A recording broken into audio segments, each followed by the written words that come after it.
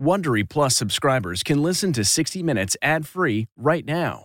Join Wondery Plus in the Wondery app or on Apple Podcasts. This spring, if you'd rather spend time enjoying your lawn instead of trying to keep it alive, there's good news. True Green is the easiest and most affordable way to get a beautiful lawn. All you have to do is water and mow, and they'll do the rest. Weed control, fertilization, aeration, and even some things you might not even think of. They'll do all of it, while you can do literally anything else. With True Green, you can have your lawn looking as good as a putting green. That's not hyperbole. True Green is the official lawn care treatment provider of the PGA Tour. True Green offers a satisfaction guarantee, and they have a verified best price promise, which guarantees you the lowest price with no compromise on quality. You do you. Let True Green do your lawn care. Visit truegreen.com to get the best lawn at the best price with the best people guaranteed. If I asked you how many subscriptions you have, would you be able to list all of them and how much you're paying? If you would have asked me this question before I started using Rocket Money, I would have said yes, but let me tell you, I would have been so wrong. I can't believe how many I had and all the money I was wasting. Rocket Money is a personal finance app that finds and cancels your unwanted subscriptions, monitors your spending, and helps lower your bills. Rocket Money has over 5 million users and has helped save its members an average of $720 a year with over 500 million in canceled subscriptions. Stop wasting money on things you don't use. Cancel your unwanted subscriptions by going to rocketmoney.com/Wondery. That's rocketmoney.com/Wondery. rocketmoney.com/Wondery.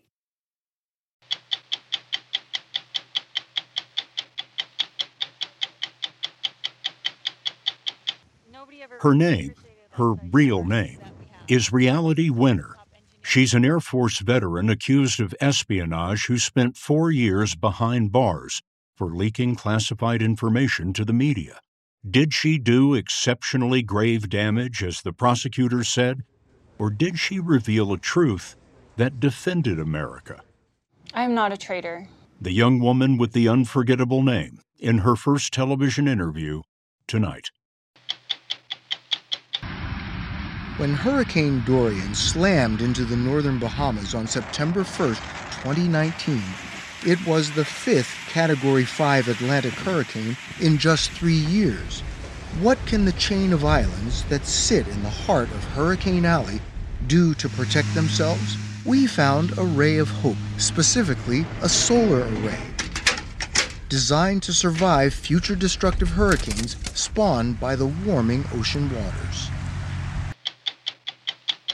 These are beautiful. Laurie Anderson's largest ever U.S. exhibition is currently on display at the Smithsonian's Hirshhorn Museum on the National Mall in Washington, D.C. It's an odyssey through her singular creative life. It seems very ominous to me. Good. Wow. In one room, she's painted words and images that seem to explode onto the walls and floor. It's a kind of multi-dimensional sketchbook of her thoughts, dreams, and stories. I'm Leslie Stahl. I'm Bill Whitaker. I'm Anderson Cooper. I'm Sharon Alfonsi. I'm John Wertheim. I'm Scott Pelley. Those stories tonight on 60 Minutes.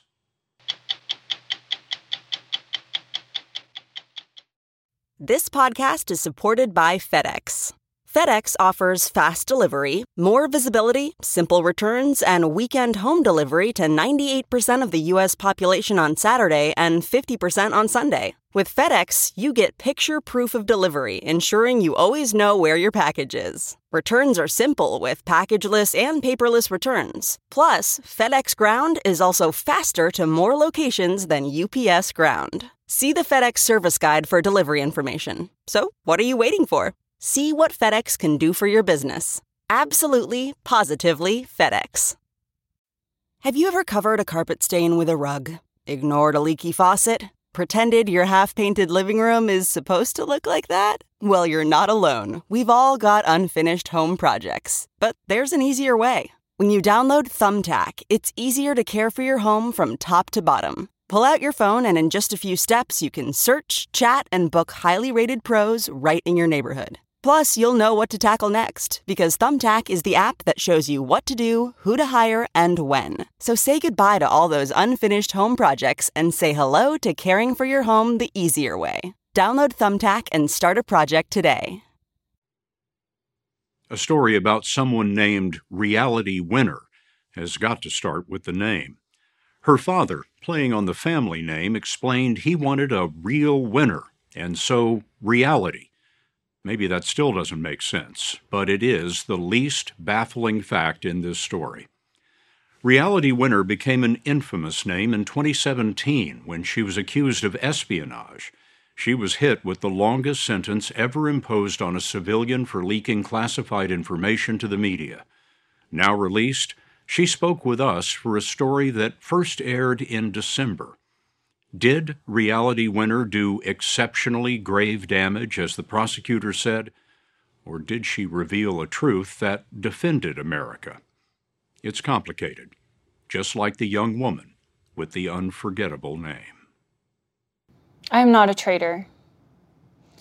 I am not a spy.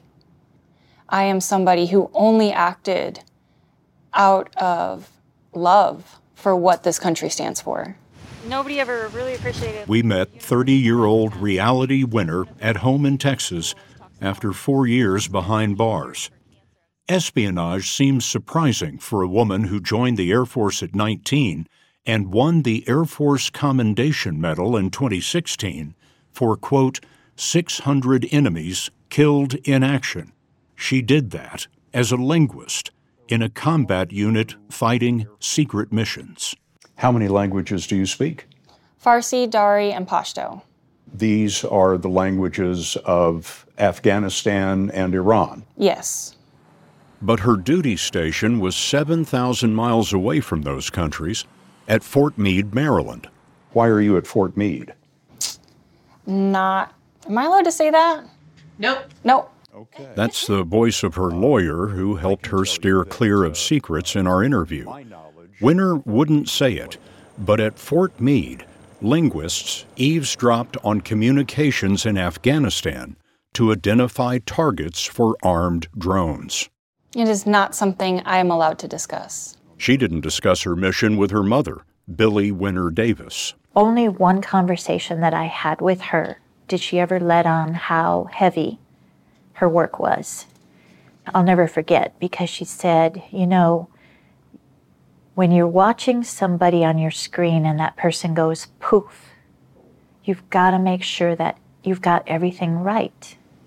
I was starting to see in the news that our mission had a very high civilian casualty rating.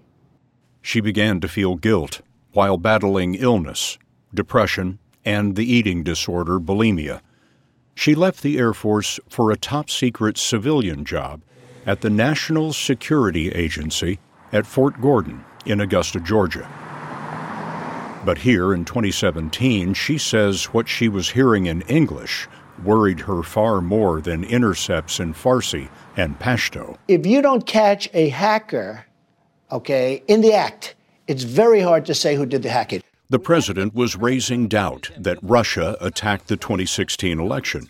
His interview with John Dickerson was typical of the time. I'll go along with Russia. Could have been China, could have been a lot of different groups. But it was Russia, and the NSA knew it.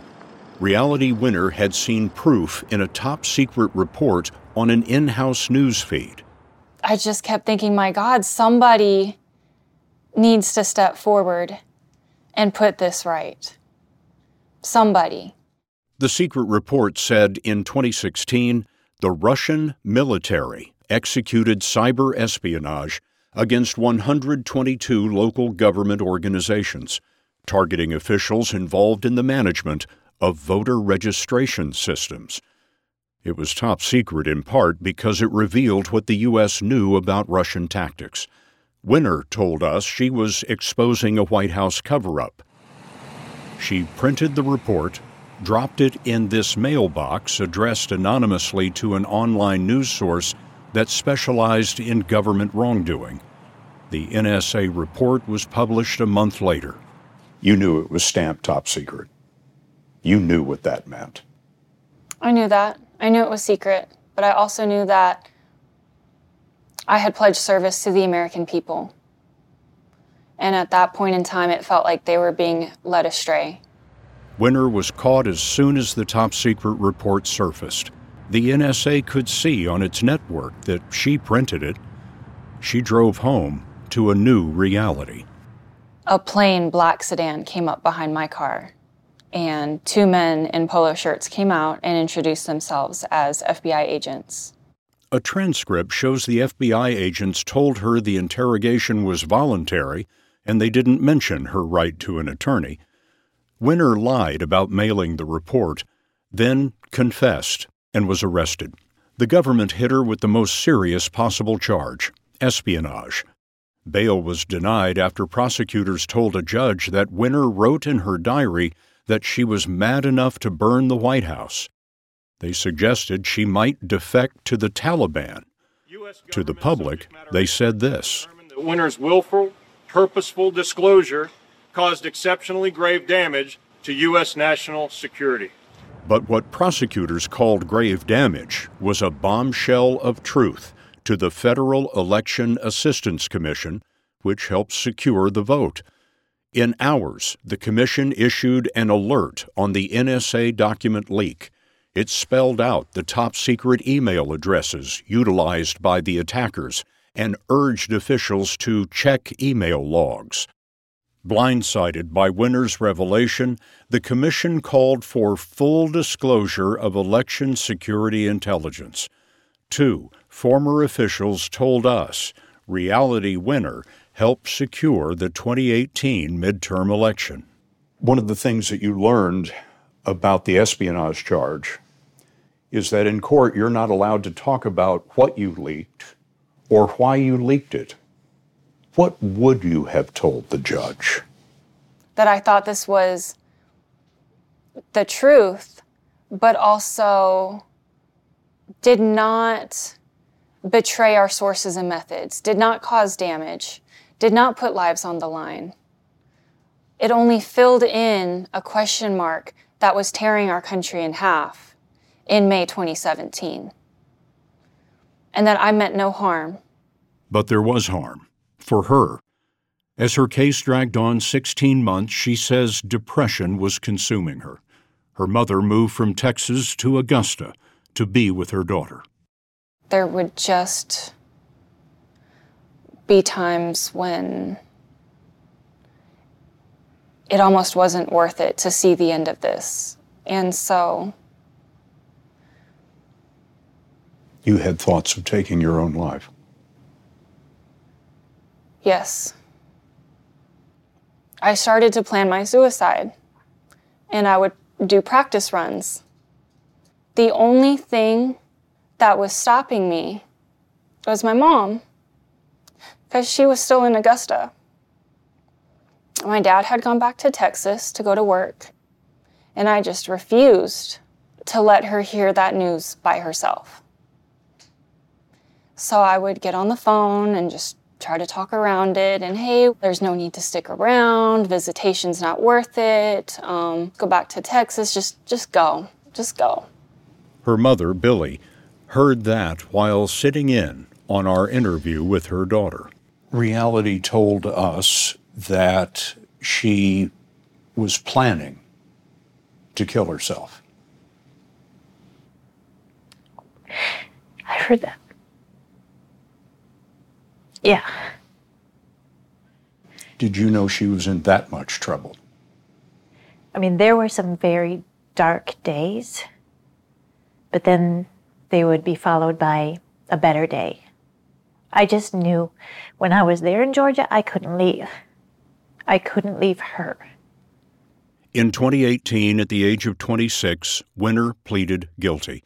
The judge said he would make an example of her. She served 4 years behind bars, plus 3 now, answering to a probation officer. She still can't talk about the case. I've had 4 years of just trying to say I'm not a terrorist. I can't even begin to talk about my actual espionage indictment or have a sense of accomplishment in having survived prison, because I'm still stained by them accusing me of being the same groups that I enlisted in the Air Force to fight against. So I don't let myself feel anything regarding the actual act or the charge until I can let it be known that I'm not what they said I was. She served her sentence during prison lockdowns for COVID and the unrest after the police murder of George Floyd. In a cell with 2 companions, depression and bulimia, she became self-destructive. You know, every time that I had to give in to my illness, I put it on my body. I cut myself everywhere. I couldn't leave my cell. I couldn't work out. And all I could do was ask why and ask why. And a chaplain walked by. And I asked him why they were doing this to us. And that same chaplain that I had seen for 2 years looked me in my face and said, "Nobody gives a about y'all in here." I started getting high that day. Everyone knows there's drugs in prison. I was reduced to binging and purging, getting high every day, and cutting myself. Have you been able to get clean? I have. I just am ashamed to say how hard it is. It's worth noting how inconsistent the government is in these cases. In 2008, Greg Bergerson, a Pentagon employee, was convicted of selling secrets to the Chinese. That's him, in FBI surveillance, getting his pockets stuffed with cash. His sentence was 6 months shorter than Reality Winners. In 2012, former Army General and CIA Director David Petraeus gave notebooks of top-secret information to an author who was his mistress.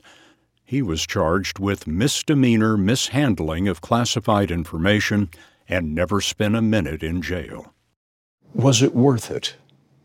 I try so hard not to frame things as being worth it or not worth it. What I know is that I'm home with my parents, and we take our lives every day moving forward as being richer in knowing what to be grateful for. It's okay, you're here. You're here. You did. Grateful for the moment of her prison release. We said this story is complicated. On the one hand, individuals can't be deciding what to declassify. On the other, some things are classified to conceal wrongdoing. Torture in the War on Terror, for example. In a home in Texas, one mother has simplified the story her way, with a portrait of a veteran and a display of a commendation for meritorious service to her country. What reality did was not espionage. What reality did was patriotism. She actually stood up and worked for the American people to give us the truth about an attack on our vote, an attack on our democracy, an attack on our country. And I'm very proud of her for that. Last month, Reality Winner and her attorney asked President Biden for a pardon. This episode is brought in part to you by Audible, your go-to destination for thrilling audio entertainment. Whether you're looking for a hair-raising experience to enjoy while you're on the move or eager to dive into sinister and shocking tales, Audible has an exclusive collection of thrillers from best-selling authors that will keep you on the edge of your seat. Like James Patterson's first audio-only thriller, The Coldest Case. Experience stories like never before, where every chilling detail is brought to life by captivating sound design. Plus, as an Audible member, choose one title a month to make yours forever. And now, new members can try Audible free for 30 days. Just visit audible.com/WonderyPod or text WonderyPod to 500-500. That's audible.com/WonderyPod or text WonderyPod to 500-500. Achieving a gorgeous grin from home isn't a total mystery with Bite Clear aligners. Just don't be surprised if all of your sleuthing friends start asking, "What's your secret?" Begin by ordering your at-home impression kit today for only $14.95. Bite Clear aligners are doctor-directed and delivered to your door. Treatment costs thousands less than braces. Plus, they offer flexible financing, accept eligible insurance, and you can pay with your HSA FSA. Get 80% off your impression kit when you use code WONDERY at Byte.com. That's BYTE.com. Start your confidence journey today with Byte. When Hurricane Dorian slammed into the northern Bahamas in 2019, the Category 5 storm caused nearly inestimable damage on a number of islands. There's a growing consensus among scientists that climate change is making hurricanes stronger and more destructive. That's very bad news for the Bahamas, a string of more than 700 low-lying islands stretching from Florida nearly down to Cuba, in the heart of what's come to be known as Hurricane Alley. When we visited in late 2019, hurricane recovery was really just beginning, but we discovered that the Bahamas had found a ray of hope, specifically a solar array that can survive future hurricanes. And in the process, it may have important lessons for the rest of the world. With sustained winds of 185 miles per hour, gusts above 200, and a storm surge well over 20 feet in some spots, Please pray for us. Hurricane Dorian wreaked unimaginable havoc on the Bahamian islands known as the Abacos. There's not enough words in the dictionary to describe what Hopetown looked like after that storm. Hopetown has been Vernon Malone's home for all of his 82 years. His family has lived here since 1785. He's the town baker and grocer, and he and his wife rode out the storm in his store. It survived, but their home just up the street did not. The entrance went right in there. Vernon's son, Brian, had a home just around the corner. Had a home. That pile of rubble we see there. That's actually 2.5 houses. Mine's on the bottom. Hopetown is a Bahamian landmark. Its candy-striped lighthouse dates to 1863 and is pictured on the country's $10 bill. The lighthouse stood up to Dorian, but as we saw coming into the harbor, not much else did. I hear generators everywhere. Is this how you guys are getting through? Yep. Brian Malone and Matt Winslow, an American who owns a vacation home on the island, told us why all those generators are still running. The substation in Marsh Harbor, which feeds us the power, is destroyed. And then, of course, you can see all the utility poles are pretty much destroyed. So this isn't a case where you come in and replace some poles and you flick a switch. This is months and months and months of work. Hopetown is on one of several small islands ravaged by Dorian, which then moved across 7 miles of open water to Marsh Harbor, the largest town in the Abacos. At least 60 people died in Marsh Harbor, and destruction is still everywhere. Total damage and loss from Dorian is estimated at $3.4 billion. When you see the extent of the destruction, where do you even begin? How do you even begin? That's always the question. Where do we begin? The Bahamian Prime Minister at the time, Hubert Minnis, and his aide, Viana Gardner, visited Marsh Harbor with us and pointed to a top priority, restoring electric power. How do you bring this back? The power, we had to make determination to set up microgrids. The microgrids Prime Minister Minnis is talking about are small-scale systems. More and more, they're solar arrays with battery storage for when the sun's not shining. They can either feed electricity into the larger grid or operate independently to power a single facility or a neighborhood.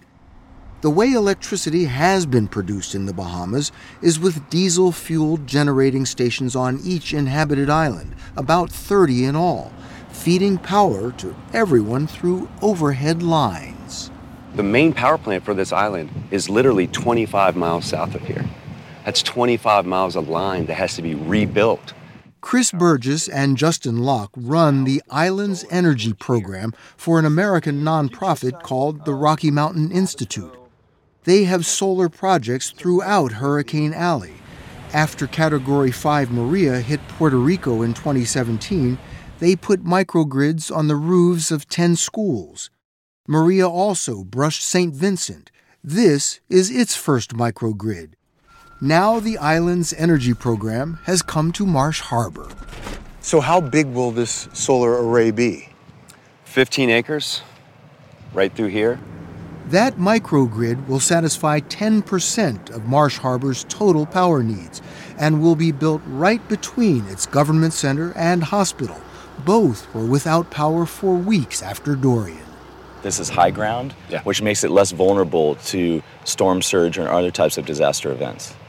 So if a storm like Dorian hits again, the power to these two critical facilities stays on. Correct. The push to build storm-proof solar microgrids in the Bahamas began in 2017 after Hurricane Irma, another Category 5 storm, tore through tiny Ragged Island at the southern tip of the island chain. After Ragged Island was devastated, I made a statement. Let us show the world what can be done. We may be small, but we can set an example to the world. So it's your goal to make Ragged Island a green island? Absolutely. Absolutely. After which we can expand it. To see the Prime Minister's green experiment, we flew to Ragged Island with Whitney Hasty, CEO of government-owned utility Bahamas Power and Light.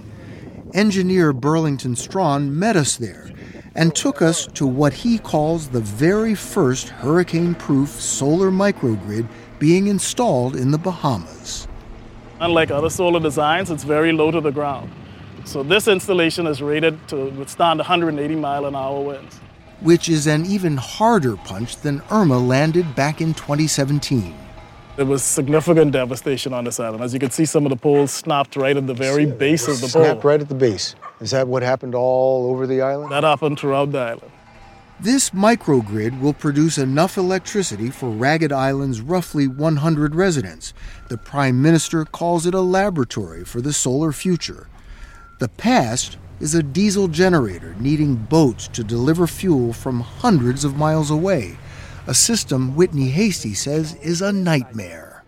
In summer, we're almost on the verge of running out of fuel in some of these islands because bad weather sometimes prohibits the ships from actually getting to some of these locations. The Bahamian government spends nearly $400 million a year on imported fuel to keep its power plants running and passes that cost along to its citizens. They pay 3 to 4 times what we pay on the mainland U.S. That's for correct. electricity here? Right, and that isn't price gouging. I mean, that's just inherent cost. Everything costs more in the islands. The bill to install this new solar microgrid is $3 million. Hasty insists it's money well spent.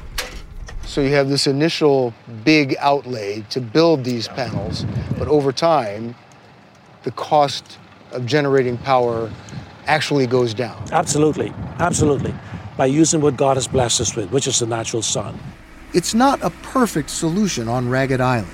Notably, the power from these panels will still feed into the vulnerable overhead power lines. The money's not there yet to bury them. One of the first things that I think everyone can agree on is everything has to go underground. Back in Hopetown, Matt Winslow says they have the funds to bury their lines. Americans with second homes here add a lot to the economy. Winslow's Family Foundation has donated nearly $1 million to rebuilding efforts. They already have a makeshift microgrid powering the fire station and health clinic, and Winslow has hired engineers to help plan a much bigger one on a nearby island. It's possible that over in Great Abaco we could put, a solar array, 18 acres, and that goes, that power is piped through, preferably a new undersea cable to the island, and that could be a main source of our power. That would be enough to power this island? Absolutely. The Bahamas' goal is to produce 30% of its energy from renewable sources by 2030. Justin Locke and Chris Burgess of the Islands Energy Program believe the country can do even better. The price of renewables have come down to the point where they're now very, very competitive with diesel, and in most cases, way cheaper than diesel. The key game changer has been battery storage. Battery storage has decreased in cost over 60% over the last 5 years. And what battery storage does is it enables the sun to shine when the sun is not shining. Renewables make more sense here than anywhere else in the world. And in the Caribbean, microgrids are starting to show their value. When earthquakes struck Puerto Rico in 2020, the entire island's big electric grid was shut down for days. But remember those solar microgrids installed at schools? They kept providing power. The lessons can really apply anywhere. California has the same system architecture as here in the Caribbean, right? Fossil fuel, long transmission distribution lines, right? And you see that PG&E had to proactively shut off power to millions of people in order to prevent fire.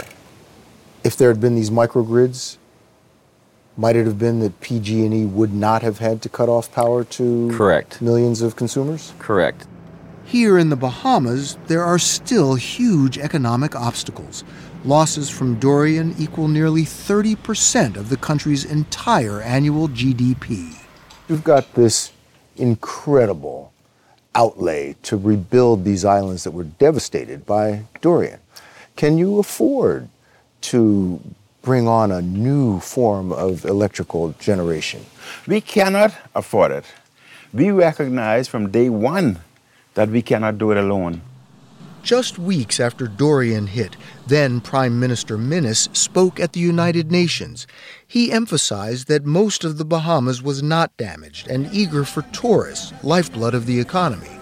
Then he said that first world countries and their pollution are at least partly to blame for the threat of ever stronger hurricanes. It is a threat which we cannot survive on our own.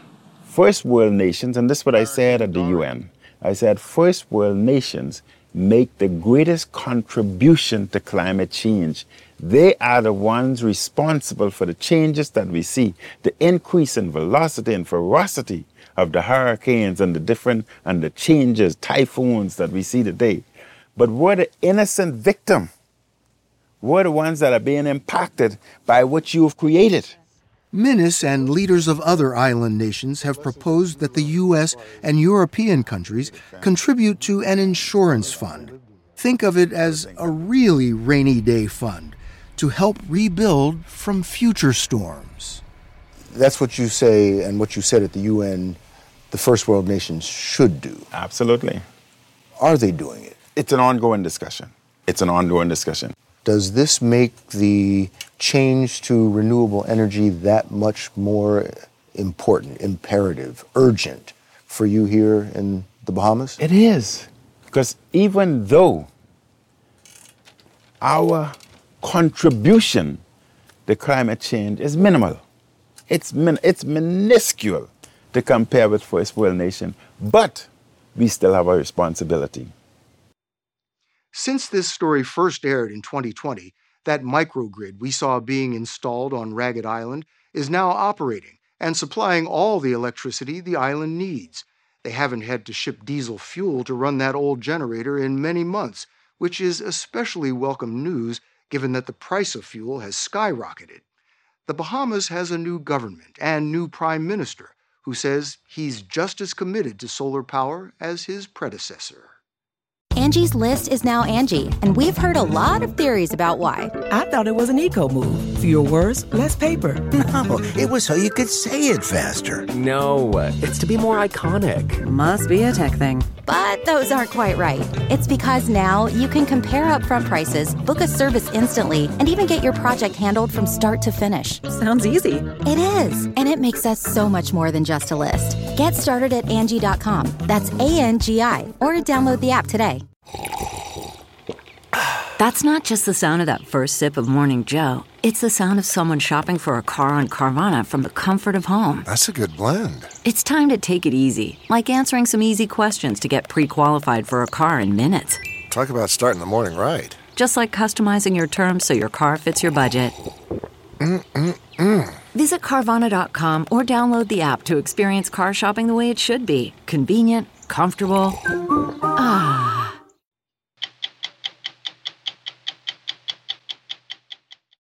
Laurie Anderson is an artist whose work defies any easy description. She's a pioneer of the avant-garde, but as we learned, that doesn't begin to describe what she creates. Her work isn't sold in galleries, it's experienced by audiences who come to see her perform, singing, telling stories, and playing strange violins of her own invention. She won a Grammy for a chamber music album about Hurricane Sandy and remains one of America's most unusual and visionary artists. We met at her largest ever U.S. exhibition at the Smithsonian's Hirshhorn Museum earlier this year. Ladies and gentlemen, Laurie Anderson.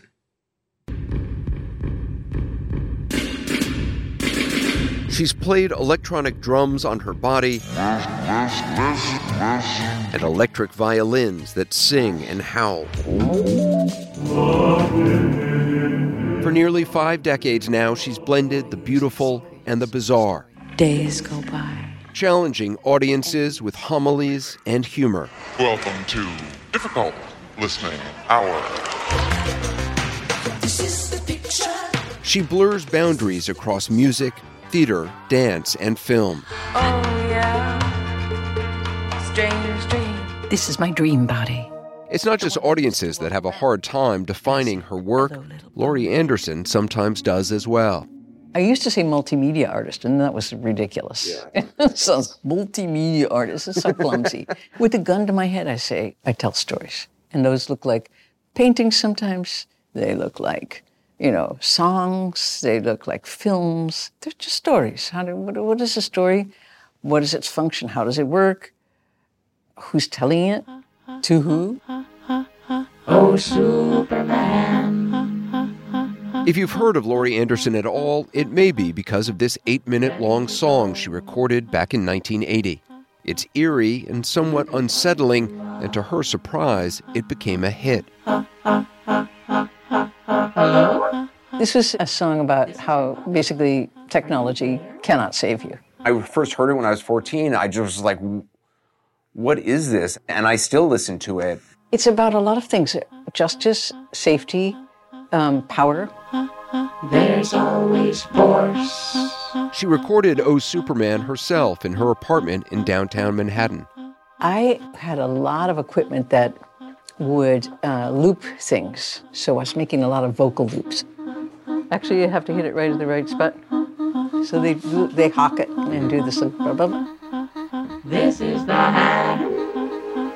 You say, because when love is gone, there's always justice. Here you go. You can use a vocoder. Here we go. Go ahead. And when justice is gone, there is always force. And when force is gone, there's always Mom. Hi, Mom. I love it. You do that very well. You got the job. The song led to her groundbreaking first album, Big Science. Well, you don't know me. Pitchfork said listening to Laurie Anderson's first album is like sitting down with a strange form of life that has been studying us for a long time. I'd like to meet that writer. I mean, everything is when you actually break it down, bizarre and unlikely. That's my lens, I think. Unlikely. Laurie Anderson grew up in Glen Ellen, Illinois, where she was one of 8 children. Every weekend, she played violin with the Chicago Youth Symphony and then walked across the street to the Art Institute to study painting. And it didn't seem different to me to go like this or go like this. It was the same thing. Same thing. I would just, is that, or is that? Is it playing the violin or painting? Colorful enough? Is it cool enough? Is it adventurous enough? Is it right enough? Is it, it's just the same exact thing. All the same questions. And it was just what a hand is doing and what it's making sound over here, it's making color over here. She came to New York in 1966 and began experimenting with music and short films.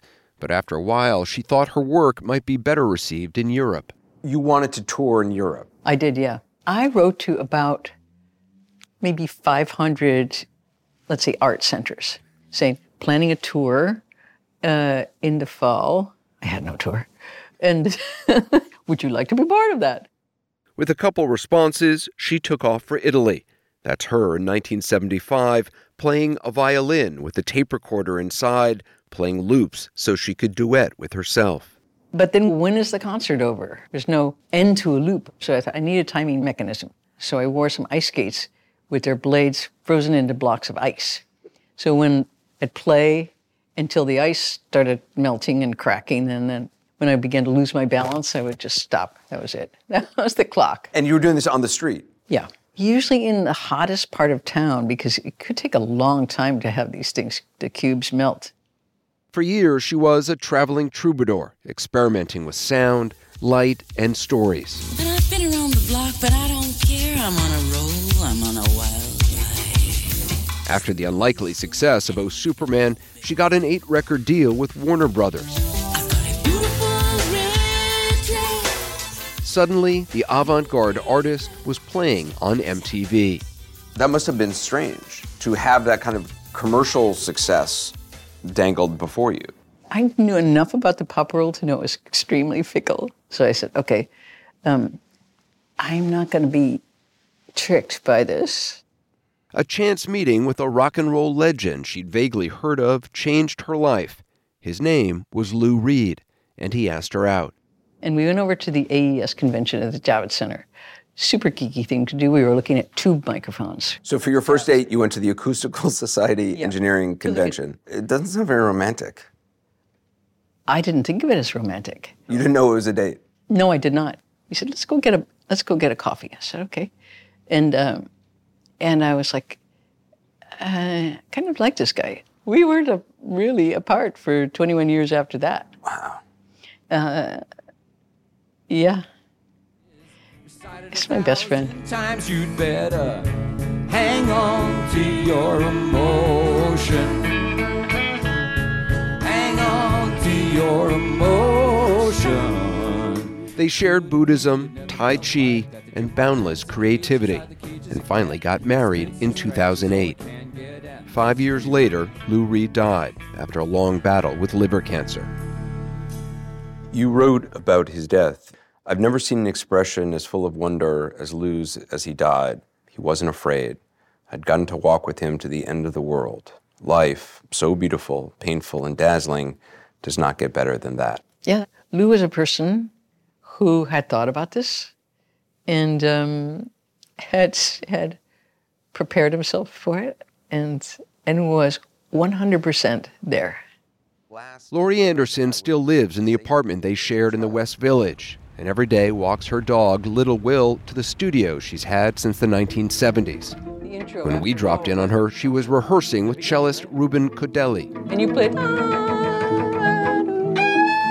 Right. It's an opera she wrote about Amelia Earhart's doomed attempt to circumnavigate the globe.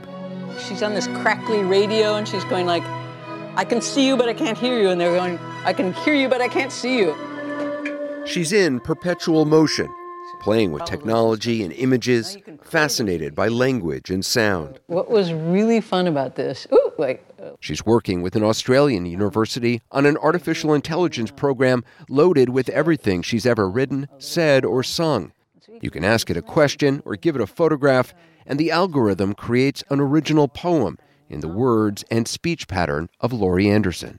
Half of it is really terrible poetry, a quarter of it's kind of interesting, and a quarter of it is really kind of great. To see how it works, we uploaded a photograph of my newborn son, Sebastian.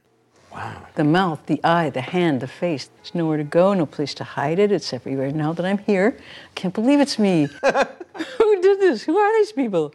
Why are you here? I'm like crying. I find this really emotional. See, the thing is, it really shows us more that how much of ourselves we put into language. Yeah. There's a story in an ancient play. Last year, Anderson delivered 6 virtual lectures as the Norden Professor of Poetry at Harvard. You know, the best way to see the city is at night from the air. Following in the footsteps of Robert Frost, Leonard Bernstein, and Toni Morrison. Not surprisingly, Anderson's lectures were very different. Yeah, that's it. Oh, you're in the conga room. Perhaps the closest anyone can get inside Laurie Anderson's mind is this virtual reality world she created with a collaborator in Taiwan. It's a world that looks spatial, but it's made of words and drawings. Whoa! It feels as though you're flying inside a work of art. You've been working with technology for 40 years now. Does it still fascinate you? Yeah, it does. I'm still a geek. You know? I like it. I don't think I worship it. It's not the savior that some hope. No. And this was said to me by a cryptologist. If you think technology is going to solve your problems, you don't understand technology and you don't understand your problems. And I like that very much because people just go, oh yeah, that's going to fix it. Really? Laurie Anderson's largest ever U.S. exhibition is currently on display at the Smithsonian's Hirshhorn Museum on the National Mall in Washington, D.C. It's an odyssey through her singular creative life. This seems very ominous to me. Good. There's so much flag waving these days, and it becomes quite mechanical in some ways. And I guess I'm terrified of the rise of fascism around the world, frankly. Wow. In one room, she's painted words and images that seem to explode onto the walls and floor. It's a kind of multi-dimensional sketchbook of her thoughts, dreams, and stories. Did you map this out before you did it? No, I should have. New ideas are built on older works. She first came up with this concept in the 1970s. This is called Citizens. I've never seen anything like this. Miniature clay figures with video of people projected onto them. And they all, I feel like, want to kill me. This one They're all does, sharpening knives. Because I think it's like, people like elves, right? And fairies. Yeah. So I think that's for me is the fascination of... These are some badass fairies. I mean... From miniatures to monuments. We didn't see the sun. We didn't see the fresh air for weeks. In another room, another story. This one told by a giant video projection of Muhammad El-Garani, held for 7 years in Guantanamo as a teenager without charge until a judge released him. For me, I gave this person a megaphone to say, it's your turn. What do you have to say? This is not about my opinions of what happened here. This is Muhammad El-Garani's story. Laurie Anderson is 74 now and still conjuring up new stories and new ways to tell them. I'm not an artist to make the world a better place. This is not my goal, at all, except secretly. Just very quietly, that's your goal? Quietly, because I really love beautiful things, because it's thrilling to put your mind somewhere else and be somewhere that you could never have imagined, and then suddenly you're imagining it, and then you're there. It's magic. I'm Anderson Cooper. We'll be back next week with another edition of 60 Minutes. If you like 60 Minutes, you can listen early and ad-free right now by joining Wondery Plus in the Wondery app or on Apple Podcasts. Prime members can listen ad-free on Amazon Music. Before you go, tell us about yourself by filling out a short survey at Wondery.com/survey. 1, 2, 3, 4. Those are numbers. But you already knew that. If you want to know what number you're going to pay each month for your car, use Kelley Blue Book My Wallet on Auto Trader. They're really good at numbers. Auto Trader. I'm CBS News correspondent Major Garrett, host of the podcast Agent of Betrayal, The Double Life of Robert Hanssen. During the Cold War, FBI agent Robert Hanssen traded classified secrets to the Kremlin in exchange for cash and jewels. In the podcast, you'll hear from Hanssen's closest friends, family members, victims, and colleagues for the most comprehensive telling of who Robert Hanssen really was. Binge the entire series now. Agent of Betrayal, The Double Life of Robert Hanssen is available on the Wondery app, Amazon Music, or wherever you get your podcasts.